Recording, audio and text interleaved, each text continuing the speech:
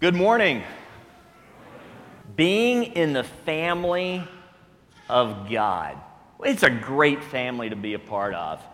There's nothing better than being in the family of God. Now, we also have our earthly families, right?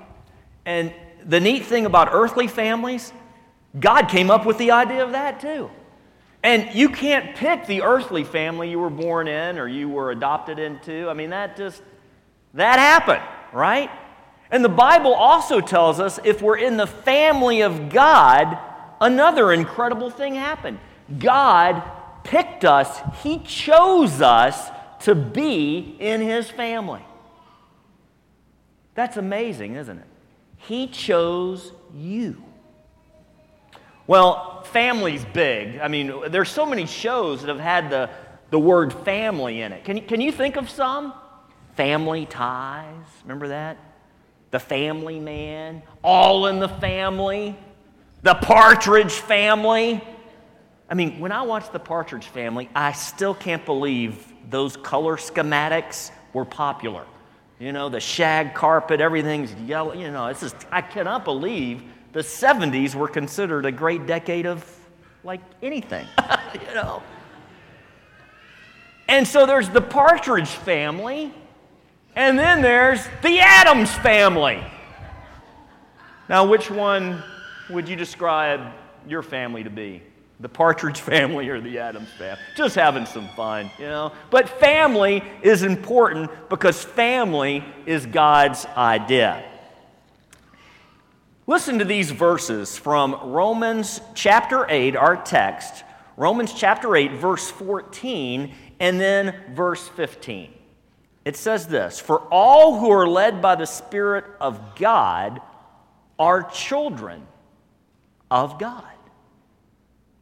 Think about that. All who are led by the Spirit of God are children of God. Are you being led by the Spirit of God in your personal life? Are you being led by the Spirit of God in your family life? Are you being led by the Spirit of God in your professional life? God made us His children. He chose us through the waters of holy baptism. And the Scriptures tell us that He has redeemed us, He has called us by name, and we belong to Him. The question is, are we following Him? Our Lord is the Lord of the family, and we are underneath Him. Now, verse 15. That's what verse 15 of our text says. You received God's Spirit when He adopted you as His own children. Right there when you were baptized. God chose you. He brought you into the family. Were we worthy to be in the family? Did we do anything to merit belonging to God's family? No. But He chose us anyway. That's God's grace, and that's His love. A church is a family. And in the children's message, I had that birdhouse that's built in the shape of a church, and the door is open. The door is open to symbolize how God's grace is always open to those who seek Him. God does not shut His door of grace on anyone. The door is open because He wants all people to be saved and come to the knowledge of truth. Now, there are some people who shut the door on themselves, but God's door is always open. And that's why when it comes to our church and our academy, figuratively and literally, we want as many doors open as possible so people find out about the love of Jesus Christ, the love of family that we have here. So God's idea of a church is an idea of a bunch of individual families gathered into the Lord's family, and then that's one family of believers. In Hebrews 10:25, our Lord says that He wants us to fellowship together with the assembly, with the family of believers. When you come here to Our Savior Lutheran Church and Academy, I pray that you feel like you're with family. That's what God wants. And a family is there to love one another, encourage one another, pray for one another. And this is biblical. Our Lord says that we should be doing all of those things because the day is fast approaching when Christ will come back again and will gather His family together and take them home. Now here's the question: as a family of believers here, gathered under word and sacrament ministry, where God comes to us as His children, when people come through these doors, do they sense and know that we are a family that loves them? You know, we want every person, when they come onto the campus of Our Savior Lutheran Church and Academy, to feel God's love and His presence. You know, some people, they tell me when they go into a church, not ours necessarily, but a lot of churches, when they go into a church, they feel like they've stumbled across a family reunion and they weren't invited. Or they're not part of the family. We don't want anybody to feel like that here. I have to tell you, my family, we are very impressed with this family here. You have embraced us, the Reuter family, and made us feel like family. It's incredible. And I have to give some kudos to a lot of people that I see in this family reaching out to others day in and day out in the narthex, the lobby, the hallways. They're doing it. I see Janice Dukes. Doesn't she treat people like family? Even if she doesn't know somebody's name, she's going to find somebody's name out. Lee Compton, she's like that too. Dwayne Basquette, he meets everybody. Nina Schneider. Aren't we blessed with her? Isn't she a great secretary? And the first face they see when they come here, I'm glad it's her face and not mine.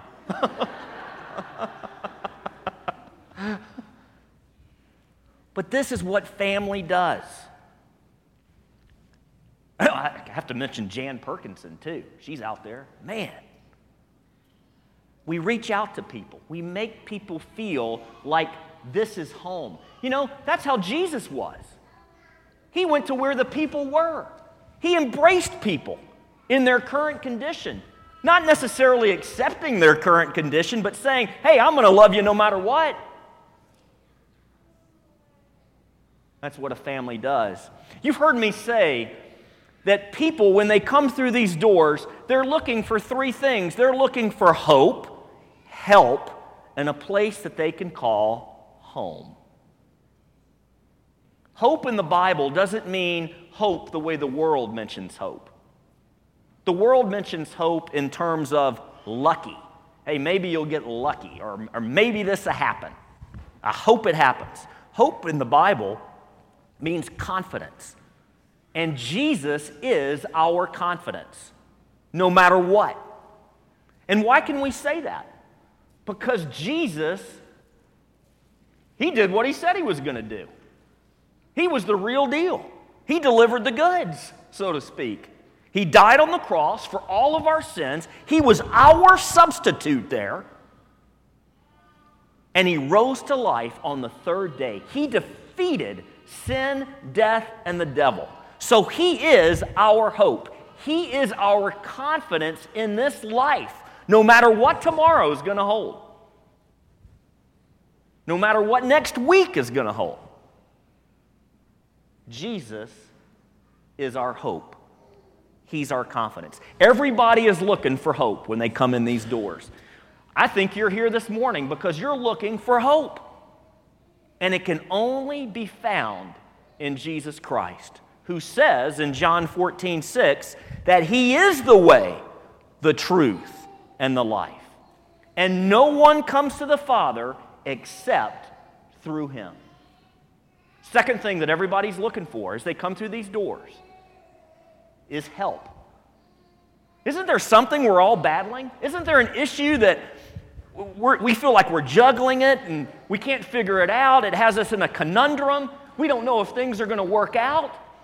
Well, this is where we receive God's help. Through His Word, through the Lord's Supper. Our Lord is there to strengthen our faith, to bolster our faith, and to give us help with whatever we face, and that we don't face it alone. And then also, because we are a family of believers, we're here to help one another. The Bible says that iron sharpens iron. We're here to sharpen one another as people being in the family of God. And then lastly, home. Everybody's looking for a place where they know they're going to be accepted and loved no matter what. That's what we want to get across in our community, that our Savior is a family of God through the power of the Holy Spirit wants to add to the family because we want people to feel like this is home, that we care for them no matter what. And we're here to point people to Jesus no matter what. So, we're a family. And sometimes in a family, we have to, yes, encourage one another, build one another up, pray for one another, and sometimes we even need to forgive one another. Look at your own earthly family. Do you always get along with everybody in your family? No. I have to share this with you. Billy Graham, in an interview about 10 years ago with Larry King asked him, "Hey, do you and your wife ever fight?" And he laughed. And he said, "No, we just have discussions." I knew what that was code for. Don't we know? I mean, hey, we all have times, even with our spouse, that we're like, my wife and I, we have a great marriage, but I know there's some days she doesn't want to even pass me in the hallway. I know it. I know it. I don't think today is one of those days, but that's where you forgive. A family forgives. A marriage forgives. And why? Because Christ has forgiven us. And here in the family of God, we are to forgive. We're to reconcile. Colossians 3 says this, "Make allowance for each other, for each other's faults, and forgive anyone who offends you. Remember, the Lord forgave you, so you must forgive others." Who in your family do you need to forgive? Hey, don't wait for them to come to you. Go to them. Is it a son or a daughter or a mom or a dad? A cousin? Is it someone in our family here? It's time to make things right. You're family. We're family. Family matters. Oh, that's the name of a show too, isn't it? Family Matters. It does matter. We're the children of God. We have done nothing to earn this great inheritance that we have as being in the family of God. Verse 17 says we're heirs to the glory of Christ. And it goes on to say that we must also then share in Christ's suffering because we belong to His family. What's that mean? Well, it means sometimes being in the family of God, because sometimes the world isn't always in lockstep with what God believes, right? And what God sets down. So we're in the family of God, and at times we see the world going one way, and yet we as a family of believers are called to go another way. And there's that tension. And so what are we willing to sacrifice to be a part of the family of God? Are we willing to sacrifice our reputation to go God's way? Are we willing to sacrifice our income to do the right thing, to go God's way? What are we willing to give up? to be part of God's family. Jesus gave up his life so that we could be in his family. What are we willing to face and to give up to follow him? You know what? There's a great likelihood you'll never be asked to give up your own life. But you may have to sacrifice something else to stand up for biblical truth, to stand up for what God's word says. God needs more people in his family who are loyal to him. That's another thing about family. In family, there's loyalty, there's commitment. God is committed to us. Are we committed to him? We want other people in our midst to know about God's commitment to us. Studies say that we see anywhere from like 8 to 15 people during the course of a regular day of our lives, and usually around the same 8 or 15 people. Isn't that true? There's a great likelihood that there are at least 2 or 3 of those people who don't know about the family of God. Or if they do know about the family of God, they've shunned it. They don't want to be a part of it. You know, when I talk to people about church, it's sort of funny. You know, and I've been sharing a lot lately, where I live and where I've been going, and I've been out in the community. And sometimes when I tell people I'm a pastor, I mentioned this in Bible class, it's like the kiss of death. They don't want anything to do with me after I say, hey, I'm a pastor. It's like, oh, okay, you know. And then sometimes it's like biblical Trivial Pursuit. Yesterday, I was sitting with this guy. He's like, well, could you tell me about Revelation chapter 11? And so so you always have to be ready. And I was at this community event yesterday, and I was called on to pray. I'm telling you, once they find you're a pastor, it says, man, you know, you're called on just like that, you know? And so these things happen out there. And I'll be sharing about the family of God, or if it comes up, I'll point them in that direction, and they'll say, you know what, I've tried that before, but I don't like organized religion. And I have a comeback for that. And the comeback is this: come to my church, we're not organized. We are, but that's, you know.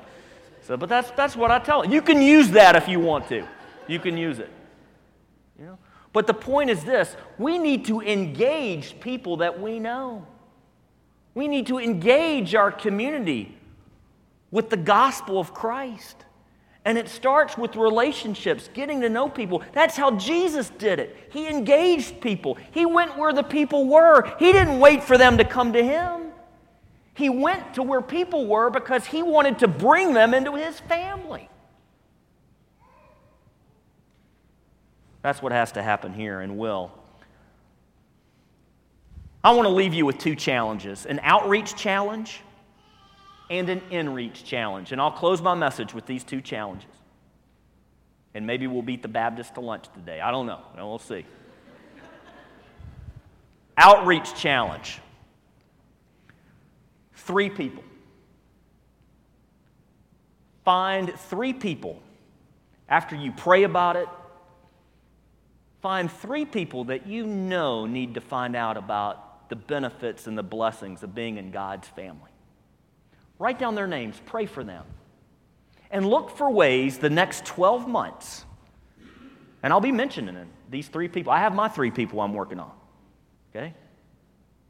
Look for ways the next year to engage these 3 people in conversation, in dialogue, in hopes that they find out about Christ. Somehow, some way. This is all part of scattering the seed. You know how Jesus talked about the parable of the sower and the seed? This is scattering the seed. The Holy Spirit's going to do the rest. Are you willing to scatter the seed? God willing, in God's way, in his time, it will fall on good soil. So that's the outreach challenge. 3 people. 2 of my people are in my neighborhood, so it's easy. The next one is this. It's called an InReach challenge.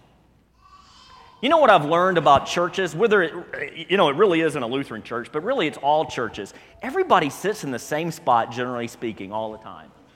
And nobody wants to sit up here. Nobody. And I'm wondering, do they think I'm going to call on them? I'm not. I'll never call on you, I promise. I may leave something open to see what somebody wants to say, but... So the InReach challenge is this. Since you pretty much sit in the same spot every time, view your spot as your neighborhood. It's like your neighborhood. Now, I want you to look around and say to one another, you know what? We're family. You're in my neighborhood. All right, do it. Do it right now. We're family.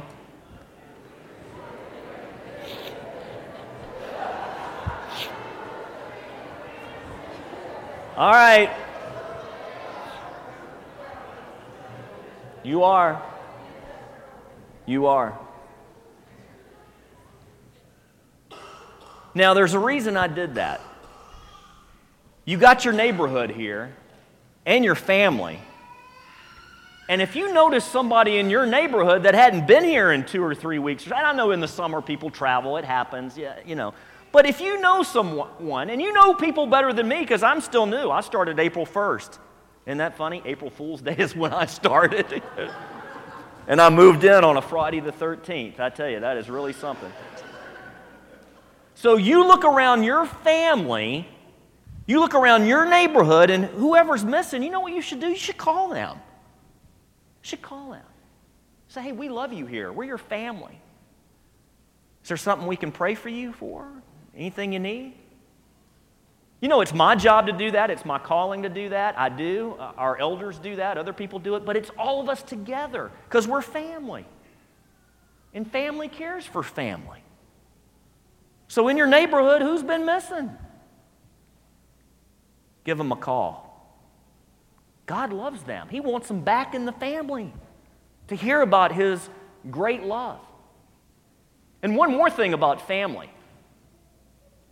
There was an interesting study done in the 1990s, and I think I mentioned this in one of my Bible classes. It was called the Human Genome Project. And this project was done to see what all we have in common and how related we are to one another. And so basically, this project got samples, DNA samples, from like every tribe, every ethnicity, every background group throughout the whole world. And you know what these scientists and these doctors figured out? And most of these are very acclaimed, went to Harvard, Yale, and Princeton, all of these places. Vanderbilt, perhaps, I hope, But here's what they discovered. They discovered, by looking at all the families throughout the world, that no matter what background, no matter what race, that everybody is basically 99.999% the same genetically. Is that incredible? So now look around and say, we really are family. You didn't want to do it the second time, did you? Yeah. Yeah, isn't it something to think that you are related? And you know what that said to me? It said to me that everything that this book says is true because we know that we are family. We're the children of God. And what these scientists decided, what they discovered was that those discoveries meant that we all came from one common female ancestor. Who do you think that is? Eve. The family of God. There's no greater family to be in. And I thank the Lord for this family. May we continue to share the love of Christ with people out in the community and in our own midst, because there's nothing better than being in the family of God. Amen. Amen.